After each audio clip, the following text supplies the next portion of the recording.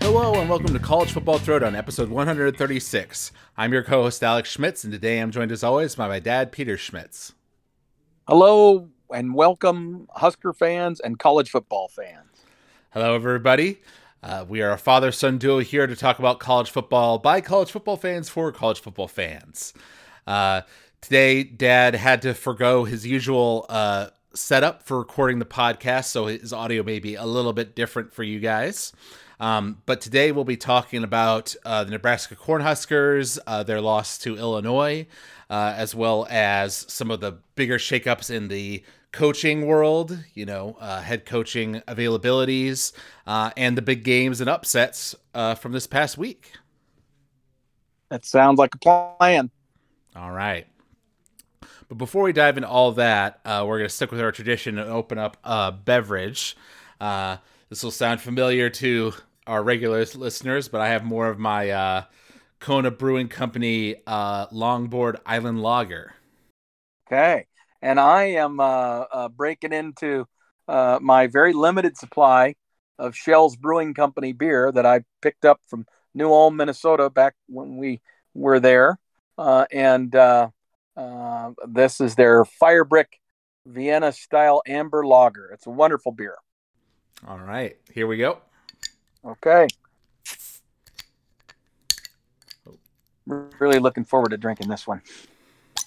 There we go. Okay, now I'm ready to talk football with my son. Good. Well, us Nebraska fans might need a beer after that particular game we just witnessed this weekend. Oh, absolutely. Yeah. I was busy this weekend. I actually got to go to a screening with Guillermo del Toro in person, so that was pretty cool. So I listened to the first half of the game on the radio, and then basically missed the second half until it was over because I was in this film screening. But I saw what happened with the game. I watched recaps and stuff. We, of course, gave our usual predictions on the previous podcast. I was being optimistic and hoping that we could pull out a W, and so I predicted that we would win 38-35, where you more correctly predicted that we would lose, saying 38-21. Ended up being a lower scoring game on both accounts, where it was a victory of 26-9. Yep. So really, from a point differential standpoint, I was pretty close. But I just had both teams being more offensive. It was a hard game to watch because, number one, Illinois' defense is pretty good. Okay, that's very clear. There's a reason why they're statistically one of the best defenses in the country, and they certainly showed that last Saturday. But also, once our starting quarterback, Casey Thompson, was hurt and removed from the game, our backups, we tried to, really were not up to the task. And we'll get into that a little bit more as we go through our review of the game. Right. Well, one thing that the radio announcers kept saying was that early in the game, this is in the first half once again while I was listening, that Mark Whipple's, schemes that he was coming up with were really working. And we had guys open that Casey was either not seeing or missing, where you'd like slightly overthrow a guy and things like that. I would agree that is true. And then we had a couple of drops. Right. So you combine all of that stuff, and that's what leads to the kind of negative results that we ended up with. Right. So, in terms of scheme wise, we were on the right track, and on the defensive side of the ball, while they scored immediately on their first possession, we kind of managed to clamp down on them. We're actually 3-and-outing them several times in a row, giving our offense opportunities. And we managed to go up 9-6. But from there, like you say, they managed to hurt Casey. And of course, on that play, they also got an interception that gave them very good field position that let them get an easy score for a touchdown. And from there, the game kind of never went back in our favor again. we had Chuba Purdy come in as our second team quarterback, as well as Logan Smothers, different points in the game. And I was seeing some discussion that people were kind of hoping to see more of Smothers when it was clear that Purdy wasn't working, and that Mickey had even said to like the reporter at halftime that we'd see Smothers in the second half, and then we didn't. So I was a little confused about that. Okay, well, I can address that specific thing, and let's go back to So in terms of how the game, evolved or transpired, you're exactly right. I mean, we were holding our own defensively. We were being competitive. We were actually getting more yardage rushing the football, and they made a big point to note that we had already gotten to what Illinois statistically was averaging defensively. We were already there as an offense before halftime. I mean, so we really did, really by midway through the quarter, we were already pretty close to their average, giving up yardage. So, I mean, we started the game with a game plan, and with, like you say, we were calling plays and we were getting some things done. But Casey struggled with accuracy on some critical plays, and then he had a couple of critical drops, particularly one. There was a play that had been run. Ramir Johnson is a guy that was really important to us last year. He's kind of evolved into this supposed dual role of still being a running back and also learning the wide receiver position, so he could be kind of a jack of all trades. And we ran a play specifically for him that was kind of packaged for him, that they had apparently been running all week with success. And when they ran it, he was wide open, and Casey threw it to him and he dropped it. So that's one of those. It's another one of those things where you just need guys to make plays for you if you want to stay in a game against a team that has superior talent to you. And collectively, this is a team in Illinois that has superior talent to us. They have, a solid offensive line, which probably includes a couple of guys that'll play on Sunday. They have a solid defensive line. They have a really good secondary, maybe a couple more professionals in that group. And then they have the definite, maybe early round running back, right? And then they have a quarterback that doesn't make mistakes. It's very efficient. And that's all they need to win 8 or 9 or 10 games in a season, especially given the season schedule that they were gifted this year by the Big Ten. It's going to lead to that for them, I think. Right. Well, not to mention, we had a big pass play earlier on in the game that got us down in the red zone, but then we weren't able to convert that into a touchdown. We're forced to kick a field goal. And a different time, we were down in the red zone, and then Casey threw an interception in a scenario where we very realistically could have gotten a field goal. So there definitely were opportunities and points we kind of left out there, which when you're playing against, the 17th ranked team in the country, right, you need to capitalize on every opportunity you have. Right, exactly. And then that's the thing that's frustrating is you look at all of that and you can't really say, oh, did the coaches not prepare a good enough game plan? Well, no, they actually did. And, things of that nature. So there's plenty to go around with that regard. But I don't know. It's just really interesting to see how that all plays out. What were you going to say specifically about the Chuba Purdy versus Logan Smothers situation? Thank you. Okay, so the second quarterback in right after Thompson got hurt was, in fact, Smothers, not Purdy. Okay? Right. So Smothers ran came out and ran plays as the quarterback for that last series that we had before halftime, basically. Okay. And then when he was interviewed at halftime, the interviewee asked Coach Joseph who he was likely going to go with in the second half if Thompson wasn't available. And he said that it was going to be Smothers. Now, I believe that was strategic. I think all along when that happened, they purposely put Smothers in there, knowing that it was just for the one series, and then with every intention that they were going to do Purdy in the second half. And by doing that, the other team is in there in the locker room at halftime, and they're focused on adjustments for a quarterback that's going to likely run the football a lot. Because there's a book on Smothers, right? Smothers started some games for us last year. He clearly is a better runner than he is a thrower, and more of a threat in that regard. So if you wanted to waste some of your opponent's time during halftime, that's what you do, right? Right. And so, if anything, I don't know whether this was definitively a conscious choice by Coach Joseph or not, but I'm going to give him the benefit of the doubt that was a strategic set of decisions, and that he did that knowing he was going to go to Purdy in the second half, and that he was just simply trying to get the other team to waste some time preparing for a quarterback that was going to be a heavy runner, and then have the passer come out in the second half. The problem is Chubby Purdy, the passer, wasn't there. I mean, he didn't show. It looked like Chubba Purdy had not prepared this week or last week. It's like he wasn't at all ready for the game plan, didn't know what he was doing. And yes, he was scrambling. Okay.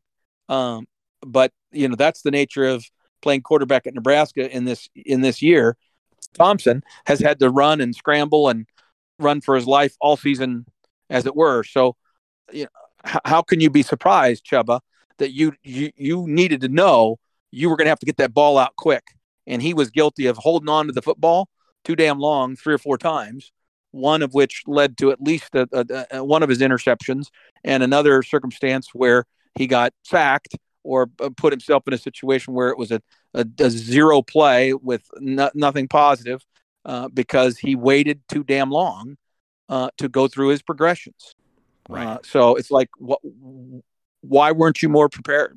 And I have to be critical of Coach Joseph's staff and their decisions with regard to preparation for quarterbacks, whether ultimately that's Whipple's job, but it all ultimately lands at the feet of the head coach.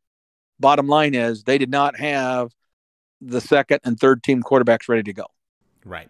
Which was something that we brought up in the past because it was clear to anybody with eyes that Casey Thompson was not going to make it to the end of the season with the way our offensive line had been playing and the big shots he'd already taken throughout the season, going to the injury tent multiple times and things like that. Exactly. So that he was a warrior and trying to work through it.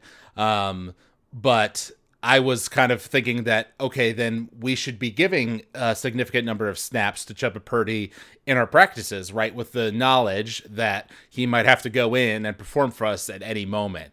And it doesn't seem like that's what was happening. I would agree. And frankly, they should have probably been given Purdy a series each half in every football game, even the ones we were winning. You know what I mean? You find a way to give your starter one series off so that the coaching staff can talk with him and have some things that they want him to look at and watch from a defensive standpoint that maybe they think he's not seeing very clearly. You take that opportunity to talk with him about it, and then when the offense goes out, he gets to stand on the sidelines and watch while the backup runs the show for a few plays, hopefully more than a few plays, and he gets to see some things with his eyes on the sidelines. I mean, there's nothing wrong with that, especially when you're trying to make sure that you have a number 2 guy ready to go out there and be reasonable. But it's now clear that without Casey Thompson, we have no offense at all, because Purdy did not show any of the arm strength that would be necessary to run a passing offense like what Whipple wants to run. And our offensive line is not nearly good enough to rely on a running game consistently.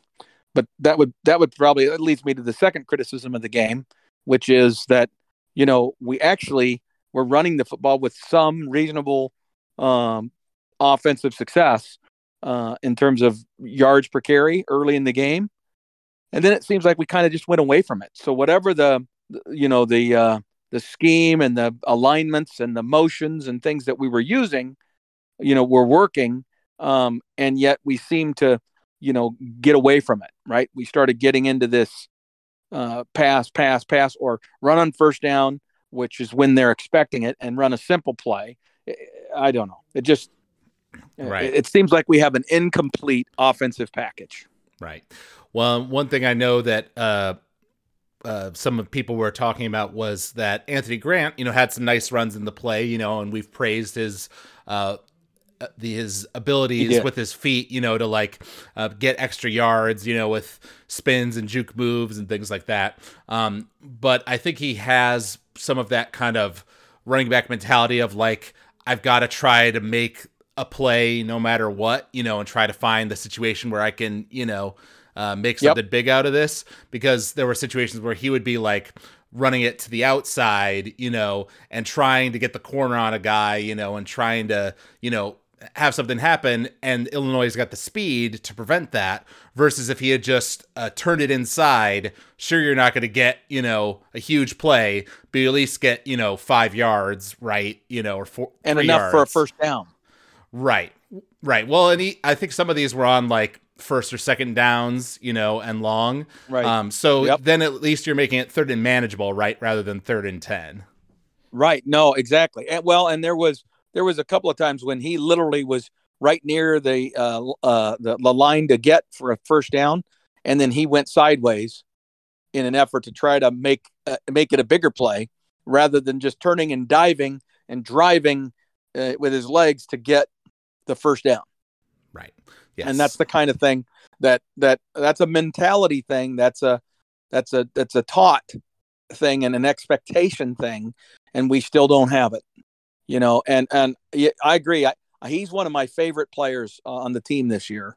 I really, really have great admiration for him. However, I would suggest to you that I think he was nursing some kind of an injury, because he's lost his wiggle.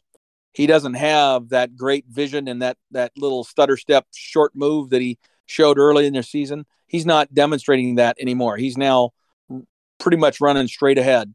And I don't know if that's because the coach has been telling him, hey, this is what we need you to do, because we need you to get every yard that's available, and you can't be out there dancing. And I get that you have to message that, especially when you have kind of a poor offensive line. But you want to leave a little room for your running back's own creativity, because that's happens to be one of his strengths. And then he had a very costly fumble for us. Right. And that fumble was caused by him efforting too much, right? He was trying so hard to get every damn yard. He was already kind of, there was already like 3 guys around him. So it wasn't one of these situations where he was going to be able to make one guy miss, and then that was going to mean an extra, 10 yards or even 5 yards. If he was able to make one guy miss, ultimately it was going to give him another yard, and then he was going to be tackled. So in situations like that, you secure the football and you go down. Instead, he ends up getting flipped up in the air, and next thing you know, the ball's out. Right. And it was a great tackle. Don't get me wrong. It was great technique by their defense. I think it was helmet on the football. I mean, it was a good, clean football hit and a great tackle that caused the fumble. But you know what? I don't think that happens if he's not where his entire body's up in the air. You know what I mean? Where his feet are off the ground as well. And when you're in that situation, you're very vulnerable. Right. And that your instinct is to put your hands down. And so then that releases your grip on the football. Yeah. I'm going to go over a few stats here as we kind of wrap up our discussion on the game that were key. We had 4 total turnovers, while they only had 1, so we were -3 on that regard. And despite how, inept the offense was after Casey got hurt, we had 248 total yards of offense, while they had 367. So only about 100 more than us, despite, how much they clearly were controlling the game. And another interesting thing is they had 8 penalties for 72 yards. Well, we only had 3 for 30. So that was one good thing to see. We've seen some games where we've had like 10 penalties. So I'm glad to see us being a little more disciplined in that regard, at least. Yes, I would agree. And in general, I have to say our defense really continued to fight and play hard, and we hung in there. I mean, even in the third quarter, we they didn't score a lot of points in that third quarter, and if we had just mounted any kind of offensive threat and maybe scored a touchdown, then that game is tight, right? And they maybe are behaving a little differently in terms of their own play calling and stuff. But we showed ourselves to be so completely inept that they now knew, they being Illinois, now knew all they needed to do was grind the clock and not make mistakes, and they were going to come away with the victory. Right, which they're good at. We talked about their grind mentality last podcast.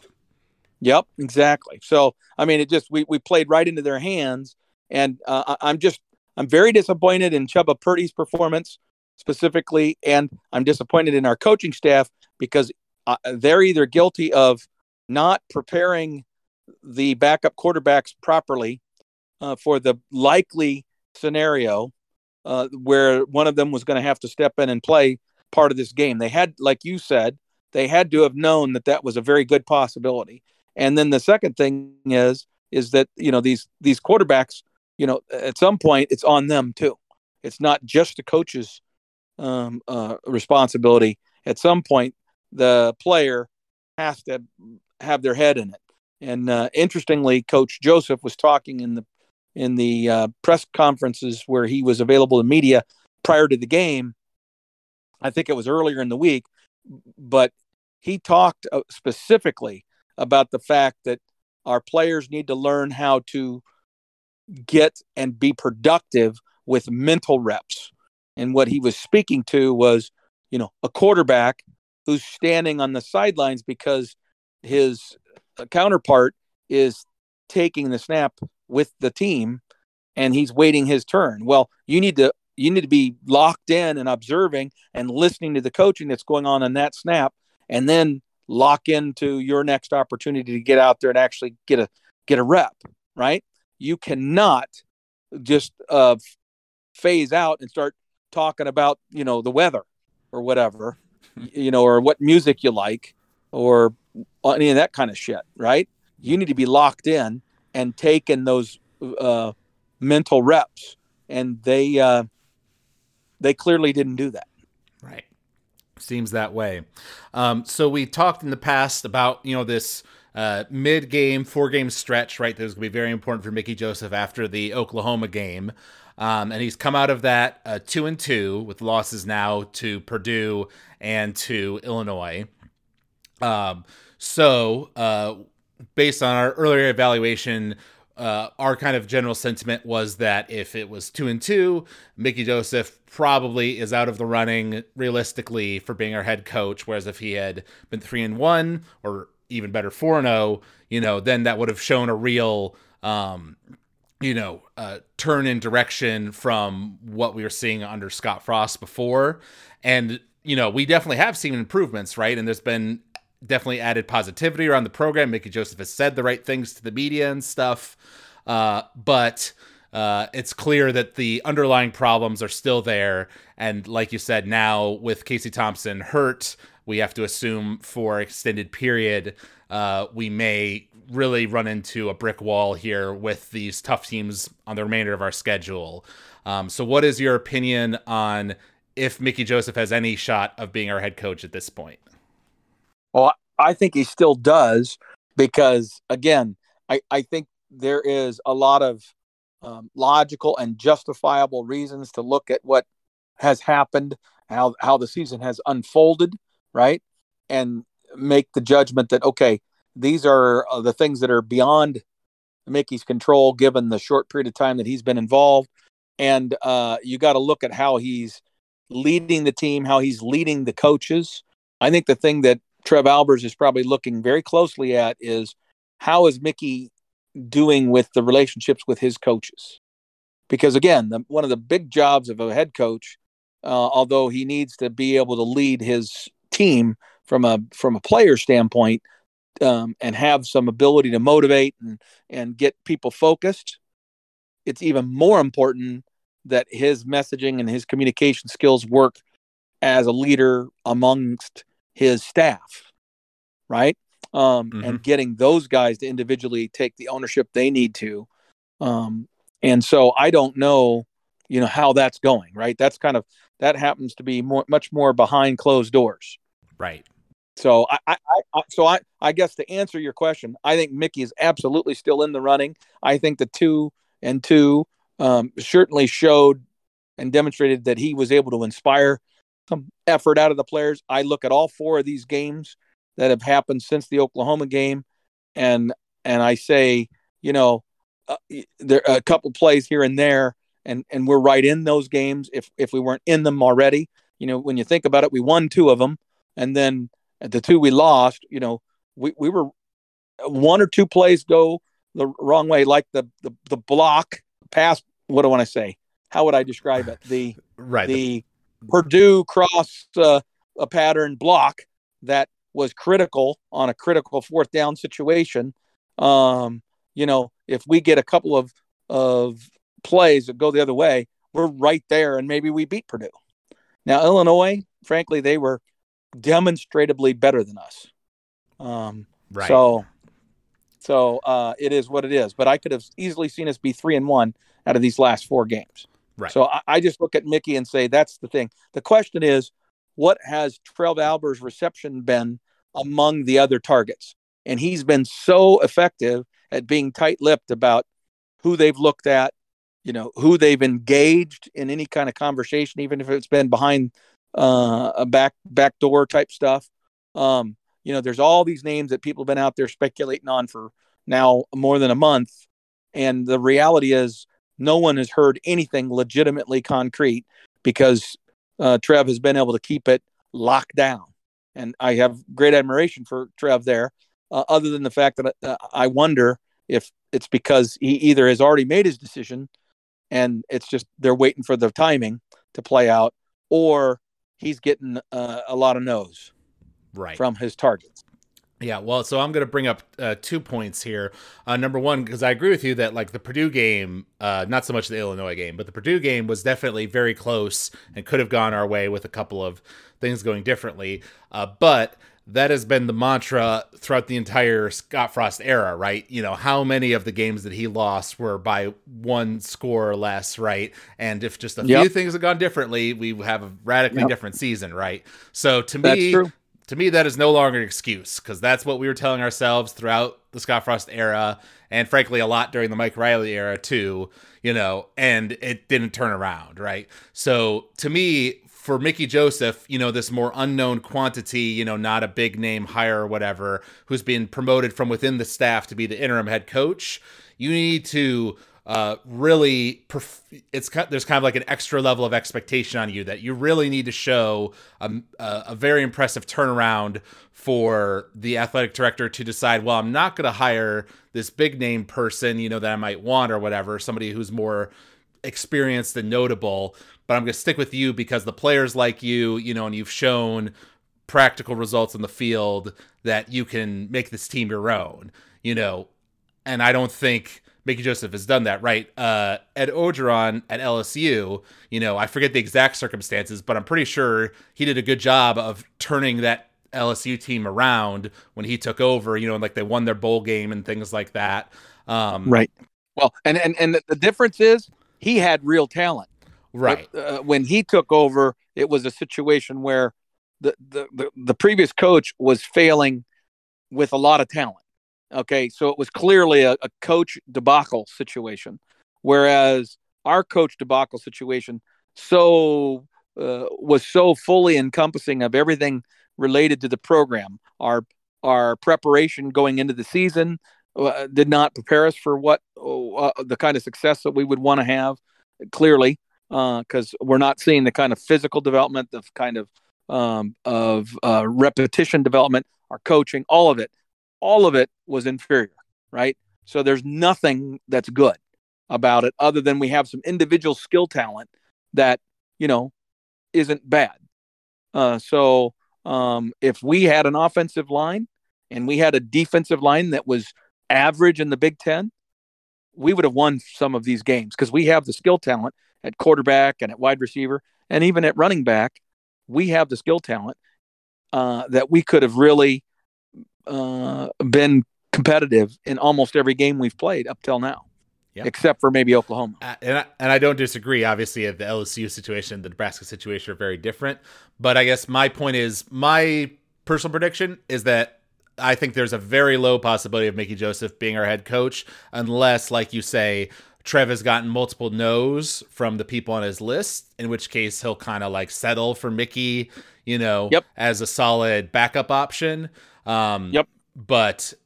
And I think there's still the possibility that we get a new coach, but that Mickey stays on the staff, like we've discussed. I think that's very possible. But that's my current feeling. Right. And that's kind of my hope, actually, is that Mickey has an attitude and a mental state that allows him to accept that, okay, I was the interim head coach, but I coached a team who went, 2-7 or whatever during my 9 games of available, available to me, or maybe 3-6. That's not the kind of performance that leads to being hired, and accept that that's true, right? Even though it's not his fault, right? He's doing a lot of the right things, but he wasn't able to inspire and project a massive turnaround either. Okay. So he's not the miracle worker. Right. So last question on this topic. We're getting into November now, right? The early signing period is coming up here in December.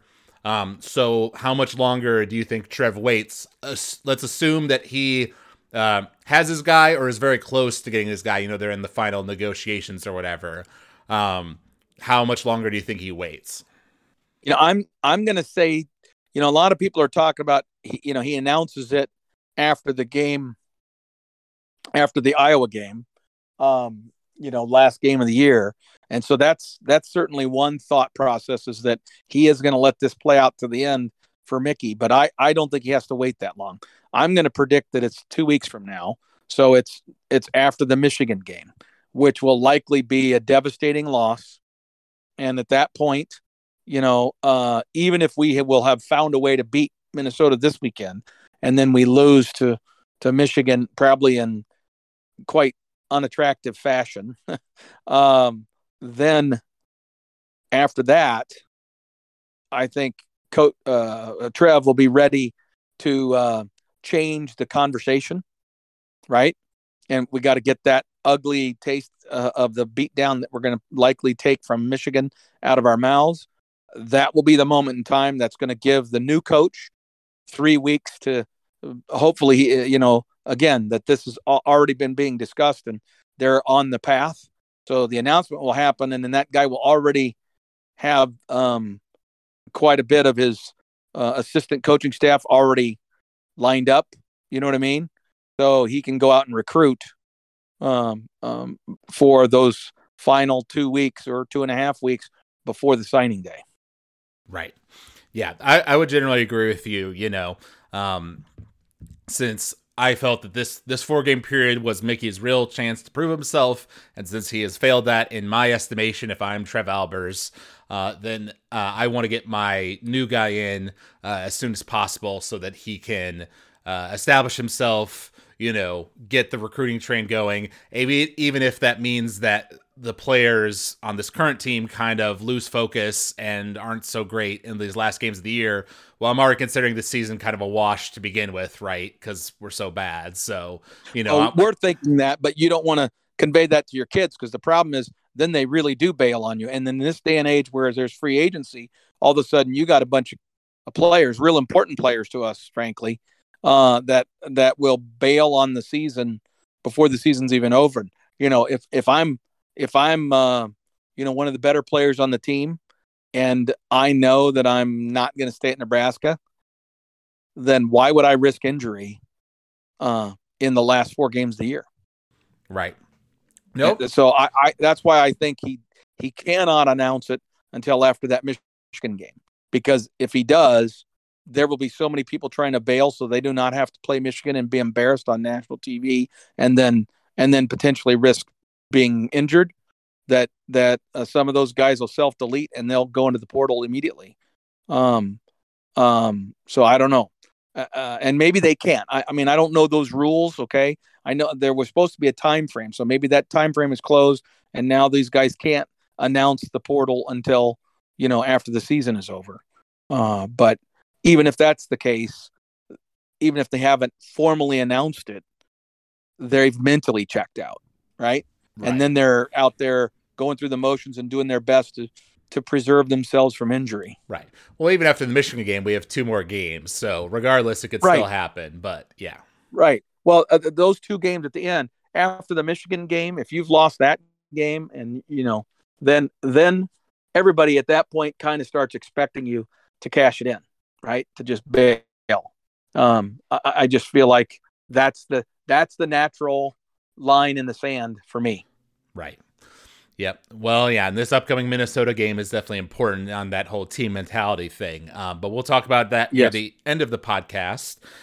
Yes. Because there was actually a big development in the world of coaching just today on Monday as we're recording this podcast, which was that Auburn, who they had their athletic director, Alan Green, step down in late August. It sounded like he still had like 5 months left on his contract, but he left early, probably because they weren't doing that great or whatever. So this new guy, John Cohen, just came in here in this last week from Mississippi State. And after Auburn's loss this weekend to Arkansas, which was at home for Auburn, this new athletic director decided to fire Brian Harsin, who was their current coach, and this was the middle of his second year. So he went 6-7 last year, and then he was 3-5 currently in 2022. So they really had him on a short leash in terms of opportunity. Yes, I'm in agreement with you on that. Yeah. It makes you reflect on the fact, kind of like we talked about with the Paul Chryst situation, right, with Wisconsin. In comparison to the other major programs in college football, Nebraska has been quite patient with their coaching carousel in terms of trying to give coaches time to get their feet under them, and try to turn things around. I don't think anyone could accuse us of being hasty in that regard. I would agree with you on that point as well, Alex, that the reality is that if anything, we would be accused of having waited too long, right? We probably should have fired Bo when the recordings of his ranting and shit came out, and instead we chose to stand by him and ended up firing him, a year and a half later after we had given him an extension. And then certainly the Scott Frost experiment, we were way more patient than most anyone else would have been. Yeah. Now, obviously, Auburn is a very prominent job, more prominent than any of the other ones that have appeared this year, right? Like Arizona State and things like that. And I've seen speculation already that Lane Kiffin may be a top choice for them for that Auburn job. But how do you think this affects Trev's search for a head coach? Well, I'm going to say that, I don't know to what extent Lane Kiffin was truly interested in the Nebraska job. I do know that Lane has been public in some of his criticism of Ole Miss and the administration there. So his history suggests he has no problem moving. So I could see Lane Kiffin looking at it and saying, okay, at Ole Miss, I can get to 8-4 and regularly go to bowl games.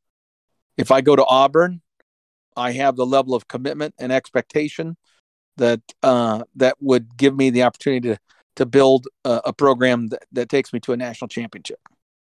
So, I mean, I could see him making that change.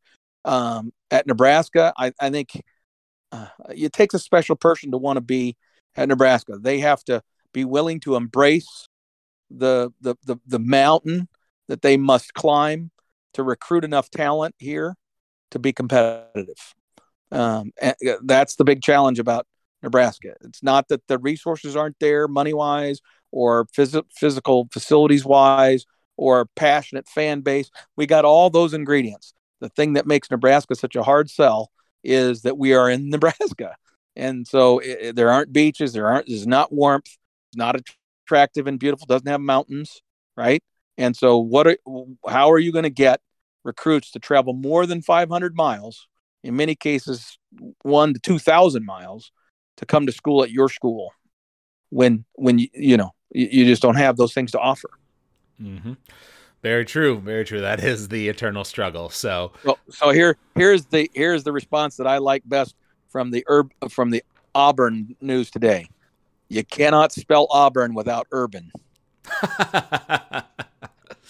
Yeah, I mean, can you imagine an Auburn-Alabama rivalry with Nick Saban and Urban Meyer? Mm-hmm. Oh my God, the storylines. They write themselves. Yeah, that's what I said.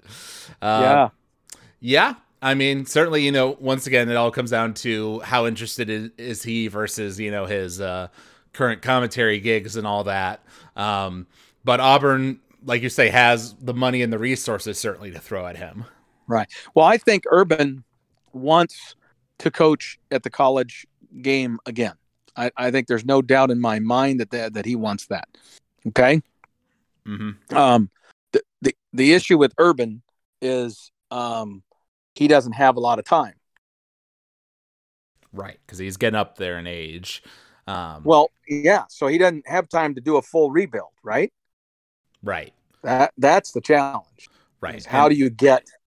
Go ahead. And Auburn isn't a full rebuild the same way Nebraska is, but I mean, they have, since their string of national championship type teams, 10 years ago or whatever, they have been very up and down, and gone through multiple coaches and things like that. So it would take some time for sure.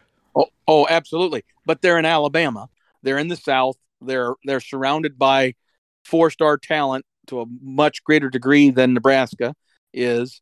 And so if I'm looking at a 5 to 8 year time horizon to reestablish my credibility and my reputation before I leave the sport, I want a place where I can land and just dive right in with talent. And I know that there are other programs. I mean, if you look at the landscape right now, just take a snapshot of the landscape right now, Texas A&M is on a little rocky ground. Notre Dame, a little bit rockier than they expected for their first year coach. Texas, a little bit rockier than people expected. Oklahoma, also a little rockier than people expected, right?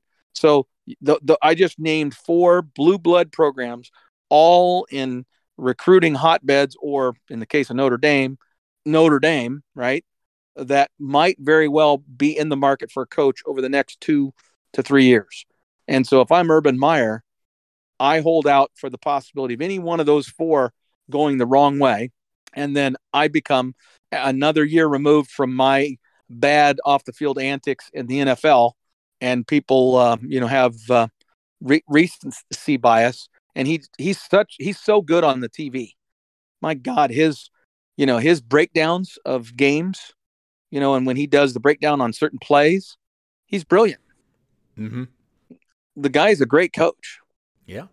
So, I mean, I'm sorry, he might not be the character guy that you want or whatever and have some baggage, but I'm here to tell you most all those guys do.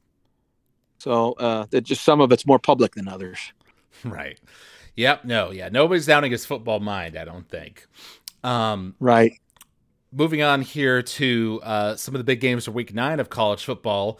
One of the big ones that we discussed, which is a classic in-state rivalry where we come from, which is, of course, Michigan versus Michigan State.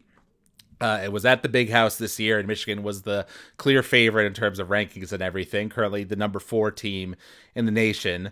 It ended up being a victory by Michigan of 29-7 over Michigan State. Michigan State scored early and then struggled to get anything going after that. While Michigan had a lot of success running the ball, but really struggled in the red zone quite often, not able to punch it in for a touchdown. And so they ended up having 5 field goals in the game, all of which were made. So I hope they gave a little trophy to their field goal kicker or something. Yeah, he gets to walk around with the Paul Bunyan trophy that they share after that, for sure. Well, and he was the Lou Groza Award winner from last year. I mean, that guy is going to write his ticket to the field goal job in the NFL whenever he decides to hang it up in Ann Arbor. But it's nice to know that you have a field goal kicker like that, I guess. But you're absolutely right. The game was much more dominant by Michigan than the final score would suggest. Right. And interestingly, there was a bit of a scuffle, like Michigan had the ball, right, and just ran it on the last play of the game just to run out the clock, just something simple. And there was a little bit of pushing and shoving amongst the players on that last play that the refs had to kind of step in to settle. And then it came out after the game that while both teams were heading down the tunnel back to their locker rooms, one of the Michigan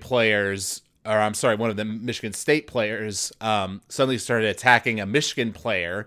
I don't know what the cause was, if that Michigan player said something or if it was just unprompted, but there's plenty of video from multiple angles of this group of Michigan State players just starting to beat on this Michigan player, including with a helmet, like just banging the helmet against this guy. And apparently another Michigan State player tried to get involved to help his buddy, and he got pushed off into like a separate hallway to get attacked. And so it's become a whole media scandal. 4 players have already been suspended by Mel Tucker. And there's, criminal investigations starting to look into it and everything like that. So it's a real, unfortunate black eye on this rivalry. Right. Well, and it's an assault. Yes. Very clearly, it's an assault. When you start swinging that helmet and using it as a weapon, you have gone away from being an athlete who's just having an intense reaction after an emotional loss, and you now have to be held accountable for your actions in the same way that somebody who gets in a bar fight and ends up giving his opponent in that bar fight severe injuries, you're going to be held accountable for that. And this kid from Michigan got a concussion, and among other things, apparently. And I mean, it's ridiculous. Now, and here's the problem: as if Michigan State didn't already have enough problems that they're dealing with at their institution in terms of schools losing their leadership, having scandals, etc. They now continue to perpetuate the longstanding thug reputation of their athletic department, and specifically their football program. All right. Yeah, there's plenty of both Michigan State and Michigan fans, in the town where I grew up. I'm curious, have you had a chance to talk with Brian Clower about this particular thing? Yeah. He's the first one that made me aware of it. He obviously was very disappointed and concerned for that player. But he also, was quick to acknowledge and speculate that in all likelihood that it wasn't completely I don't even know what the right word is. Unprovoked. Thank you. That there was probably some jawing going on. And you know what? So the Michigan player at a minimum is probably guilty of not understanding and having good situational awareness. You don't start chopping at your mouth if you're walking amongst 15 opponents, right, in a tunnel that's not separated between visitors and home team. Okay. You know what? If you see the tunnel is full of white, maybe just hang out for an extra minute and talk with somebody or sign an autograph or something before the tunnel begins, so that you can let that clear off and they can get flowing into their locker room before you go down, right? Because there's not enough of your buddies around to keep that from escalating. Right. So I'm sorry. I mean, I hate to blame the victim, and I'm not necessarily trying to do that, but I'm simply saying there's circumstances of situational awareness, that you try to teach, like we tried to teach you guys when you were growing up, right? These are things you don't put yourself in these situations. Yeah, like you say, bad, probably social awareness by that Michigan player, but obviously, responding to words with violence to the level of beating somebody with a helmet isn't going to be excused in a court of law. So that Michigan State player is still going to be in trouble. Absolutely. And clearly it wasn't just one, it was multiple. And that's where it really gets bad. And I just, Michigan State just needs to get out of their own way. They just continue to, their athletes continue to not, there ought to be an effort among their entire athletic program to get them to understand sportsmanship better and to understand the importance of intense competitiveness. And then when the whistle blows, it's over. Mm-hmm. Okay. And you move on. You cannot let it linger, and you can't keep having this chip on your shoulder because you're Michigan State. It's not becoming to you, and you keep bringing it up and making it worse. Right. This will be talked about from here on, in perpetuity now regarding this rivalry. Right. And not to mention that, Mel Tucker was already feeling some heat from his recent struggles, and this, clear lack of team discipline is not going to reflect well on him either. I would agree. One of the other games from last week that we discussed was Ohio State versus Penn State. We predicted that one, and I predicted that Ohio State would win 41-28, while you predicted a bit higher scoring, 45-24. And it ended up being a 44-31 victory. So I was actually spot on in terms of the margin, just like 3-point difference both ways. But it was a bit of an odd game in that Penn State was actually winning for, slightly for a good chunk of it, up like, I think it was like 14-13. And then they scored in the fourth quarter, right? We're up, I guess it was like 16-21 at that point. But then Ohio State roared back in the fourth quarter and scored 28 points to end up, closing out the game pretty solidly in Penn State Stadium. Right. And it looked like Penn State was doing particularly well in that first half defensively, right? They were hanging in there, but they just couldn't quite get the offense going in completely the way they wanted.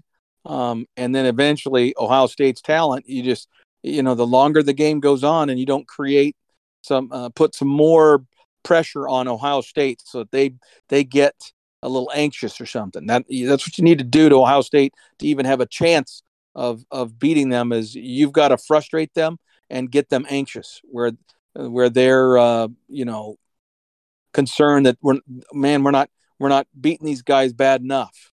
And then all of a sudden they start pressing, and then bad things and mistakes start to happen.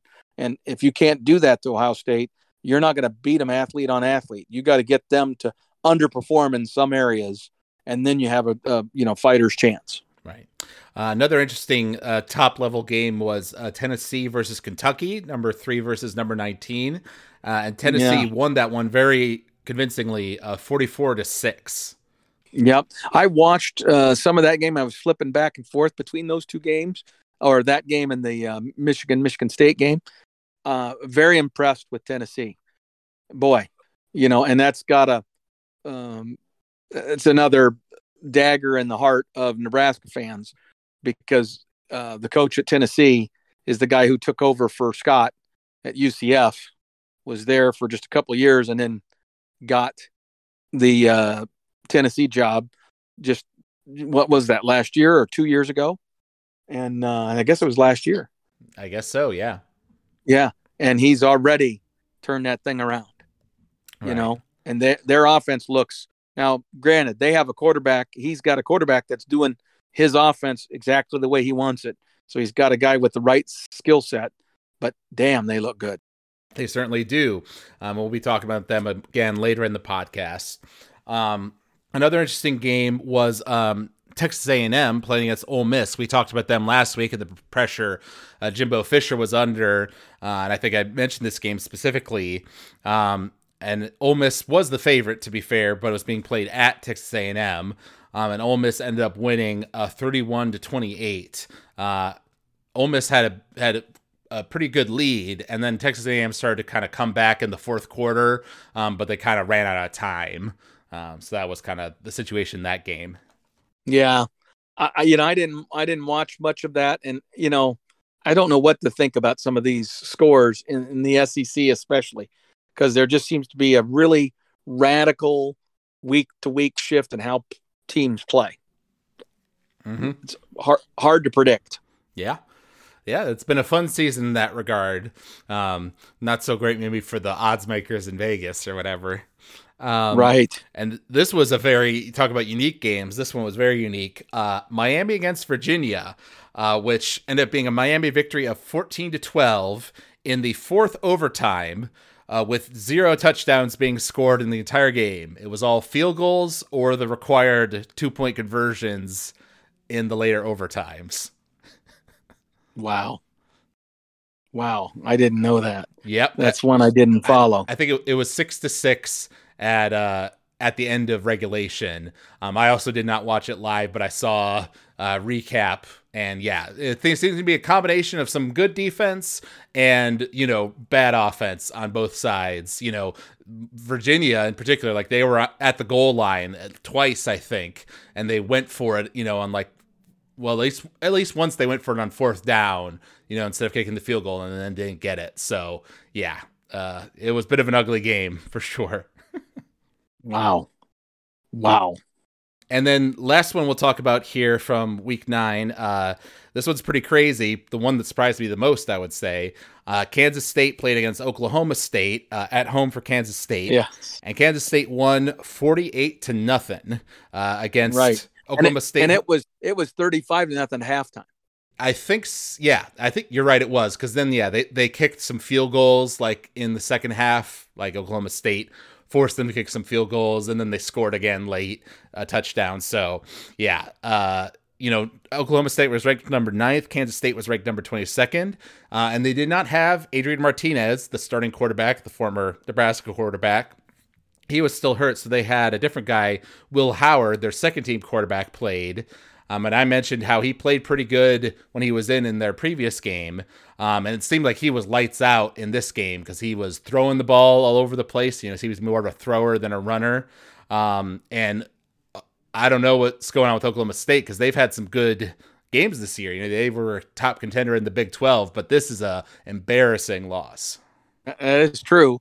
And it seems like they do this once a year, every year. Oklahoma State, I'm saying. And it's an example of where, you didn't have a big book on this other quarterback who had a very different skill set than the other quarterback. Not that he couldn't run, because he obviously has some ability to move too, but he's clearly more of a pass first guy than Adrian is. And so that's a very different, change up, if you will, and how you're defending that particular offense. But that does not excuse you to get butt blown out like that when you're supposedly one of the best teams in the conference. Right. And it also made me wonder if Adrian does get better physically and is able to be the quarterback again. I wonder if he'll have lost the starting job if this Will Howard guy keeps, lighting people up like that. Well, I think it depends on how long is Adrian out. Right?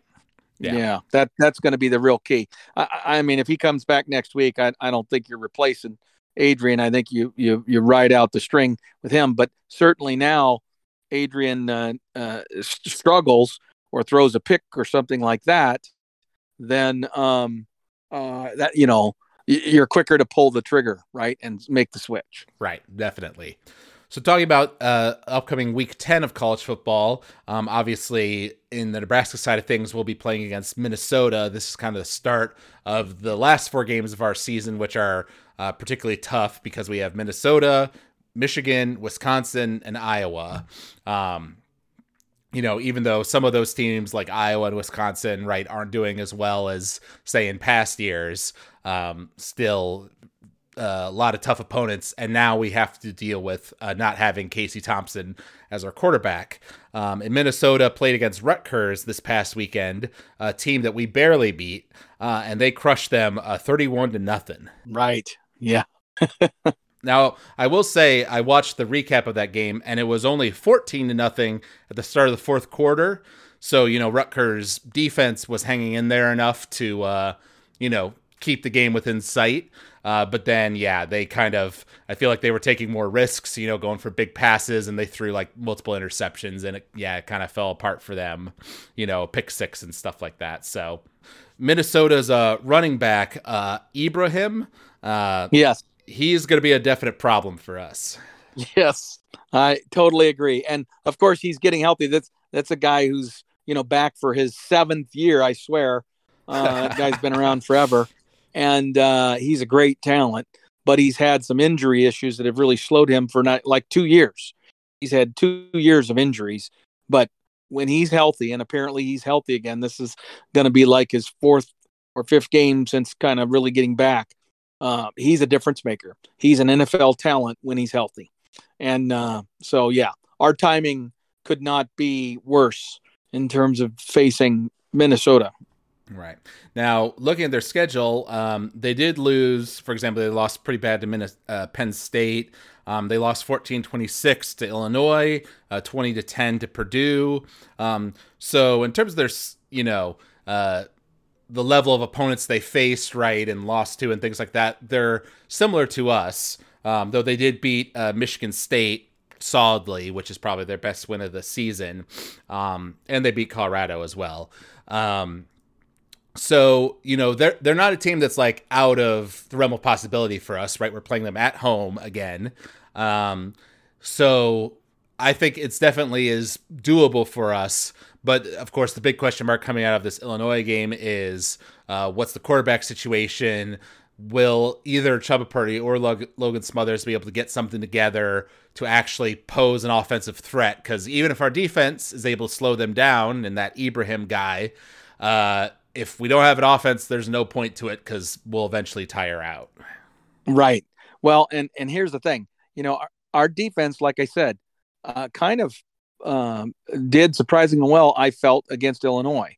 And so, as long as we didn't, and I don't know definitively what our injury report is coming out of that Illinois game, but as long as we didn't lose, any key players, I feel like, our defense will be able to slow them down a little bit, but we're going to really struggle to stop them, right? Because they, much like Illinois, are going to commit to the running game, right? Mm-hmm. So we're going to be, but this will be the second week in a row. We showed that we could do it against Illinois, and now we got to show that we can do it against Minnesota. And if we can do that, they have a good quarterback, but I don't feel like they have great wide receivers. So we should be able to man up on their wide receivers, and then that allows us to focus a little more attention on their running game. And we won't shut them out, but if we could just slow them down, then we need our offense to kick it up a notch and play some damn football. Yep, I totally agree. So I was optimistic, going to the Illinois game, and I know you said God bless you, son, last week, but unfortunately, I have to be more of the realist this time.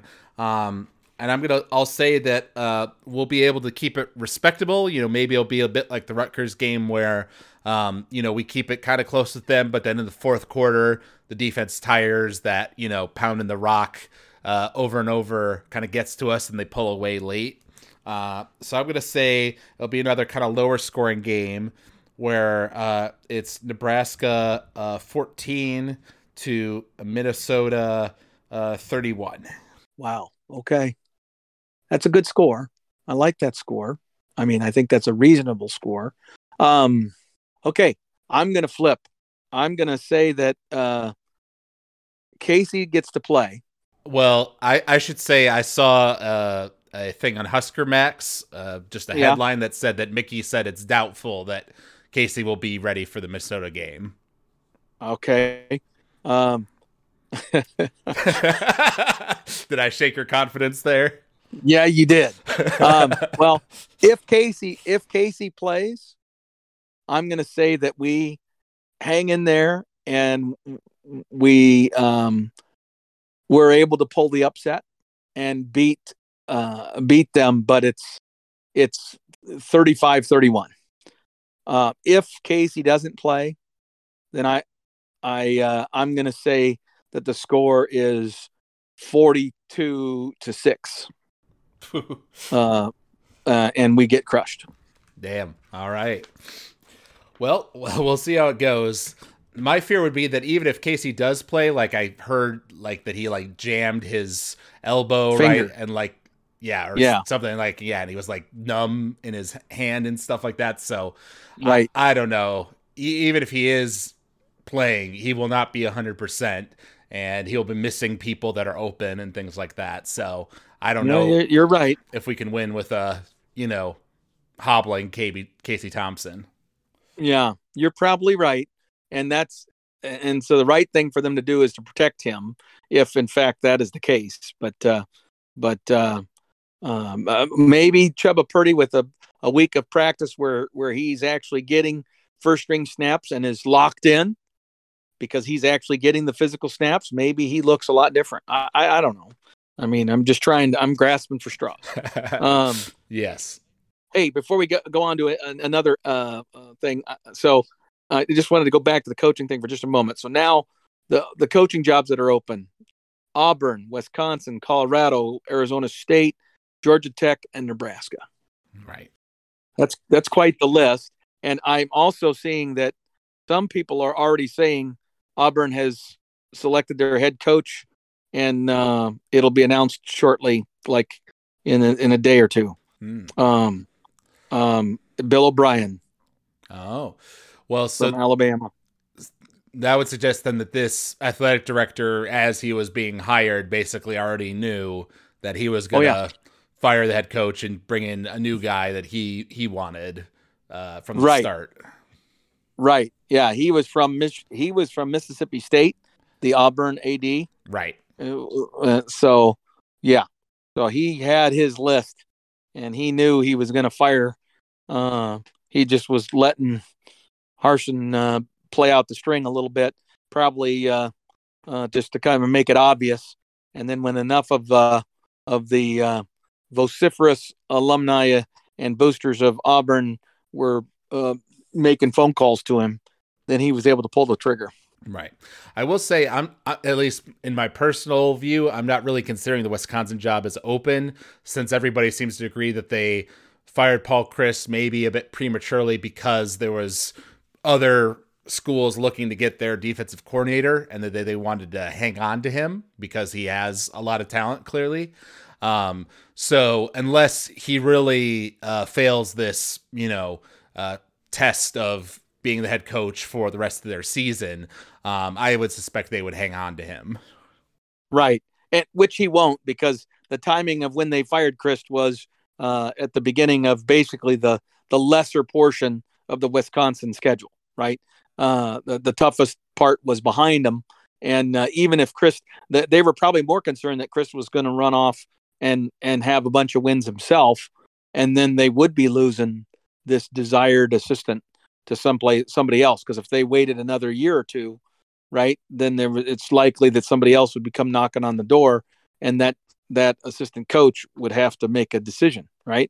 So they pulled the trigger when they did, knowing that there was a pretty good chance that he was going to be able to right the ship enough, and that their record will be quite attractive in the games that he coached. Right. So also looking ahead at week 10, there are two really big games in the SEC that will be getting national attention. The big boy is Tennessee versus Georgia. In the AP poll, they are number 1 and number 2, respectively.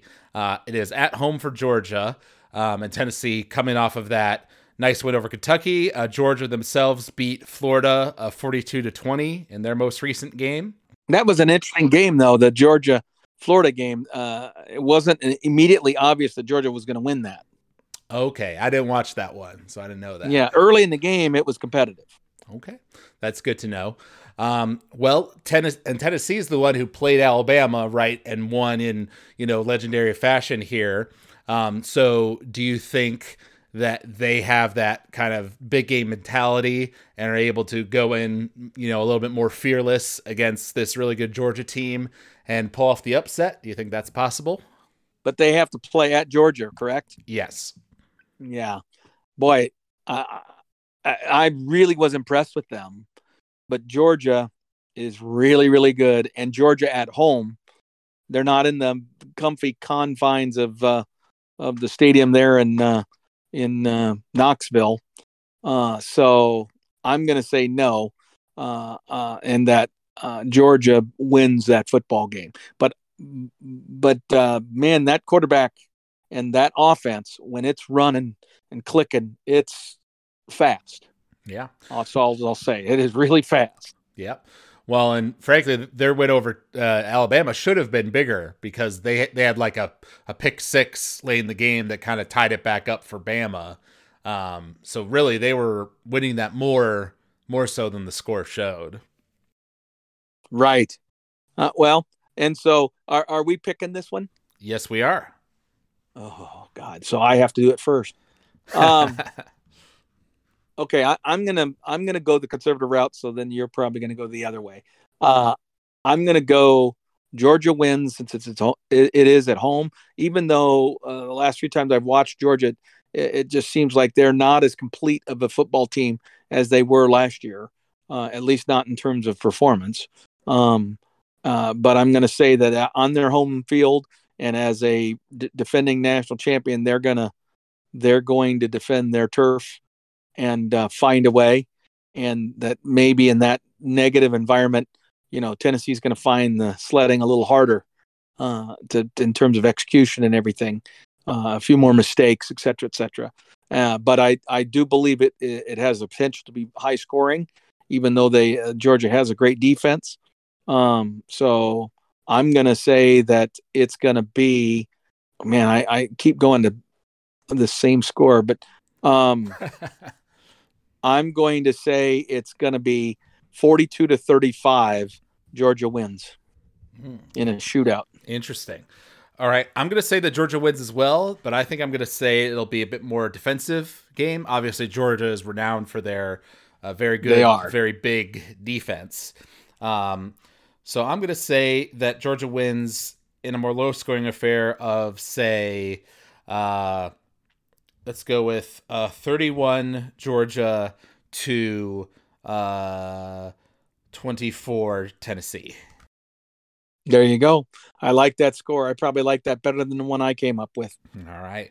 Well, then the other big game in the SEC is Alabama versus LSU, number 6 versus number 15.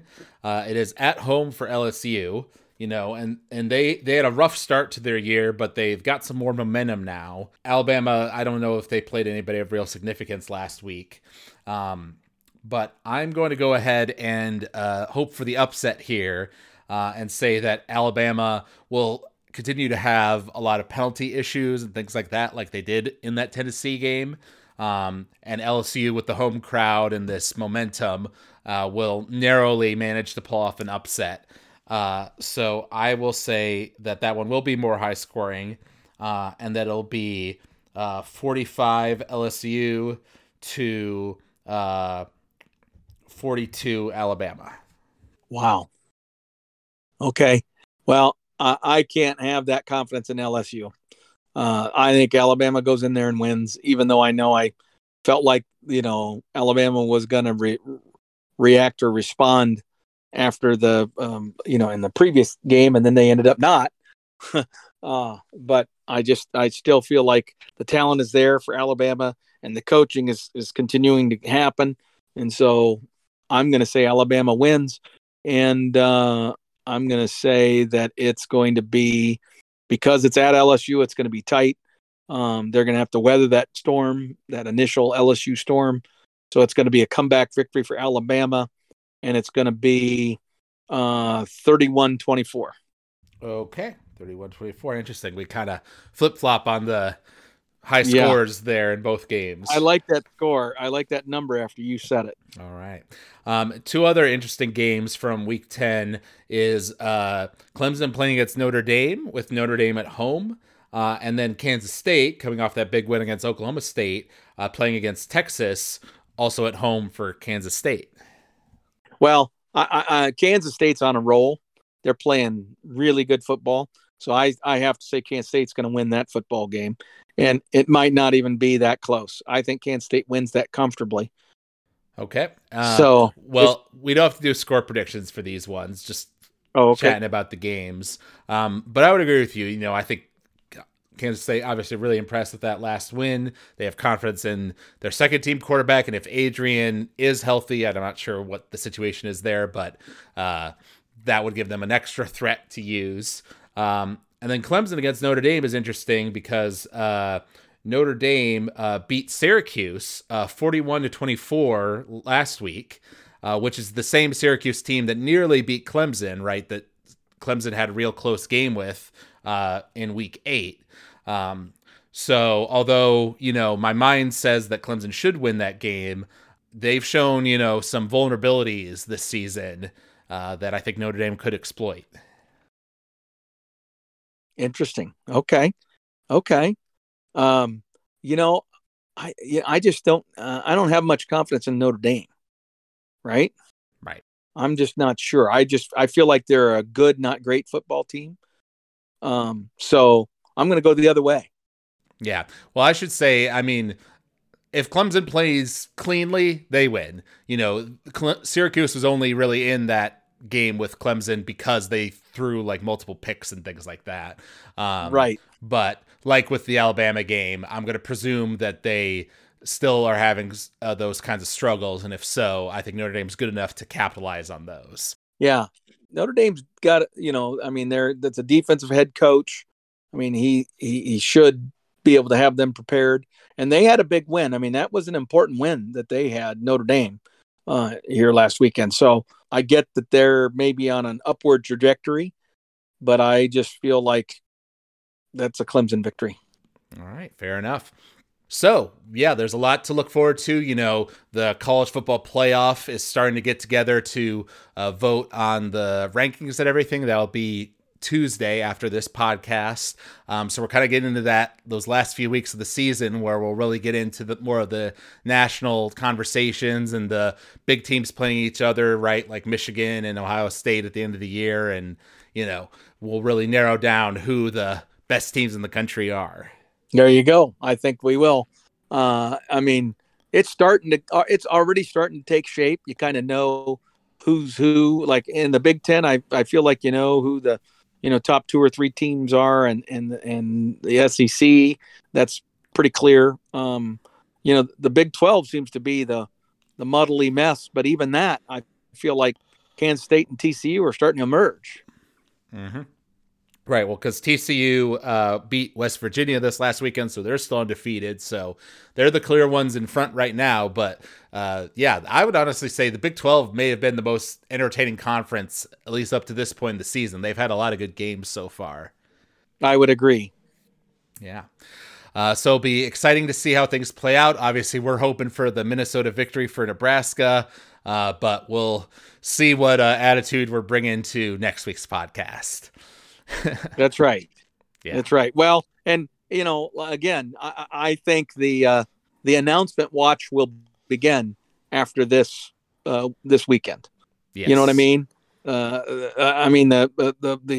media in Nebraska and everybody, it'll be a foregone conclusion that Mickey's not the guy, and that Trev, is going to be announcing somebody else, and it's just a matter of which guy they're able to, get to say yes to the job. How far down the list does he have to go, so to speak, before he gets somebody who's willing to say yes for whatever amount of money we're willing to pay? And I don't know where we are on that spectrum, but I just feel like the watch is on after this Saturday.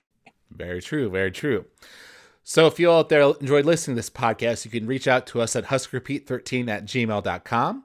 You can also find us if you search for College Football Throwdown on Apple Podcasts or Spotify. Leave us a rating or review there. We always love hearing from the fans. We'll read them out here on the air. So thank you out there for listening, and thank you, Dad, for joining me. And until next time, go Big Red. Go Big Red.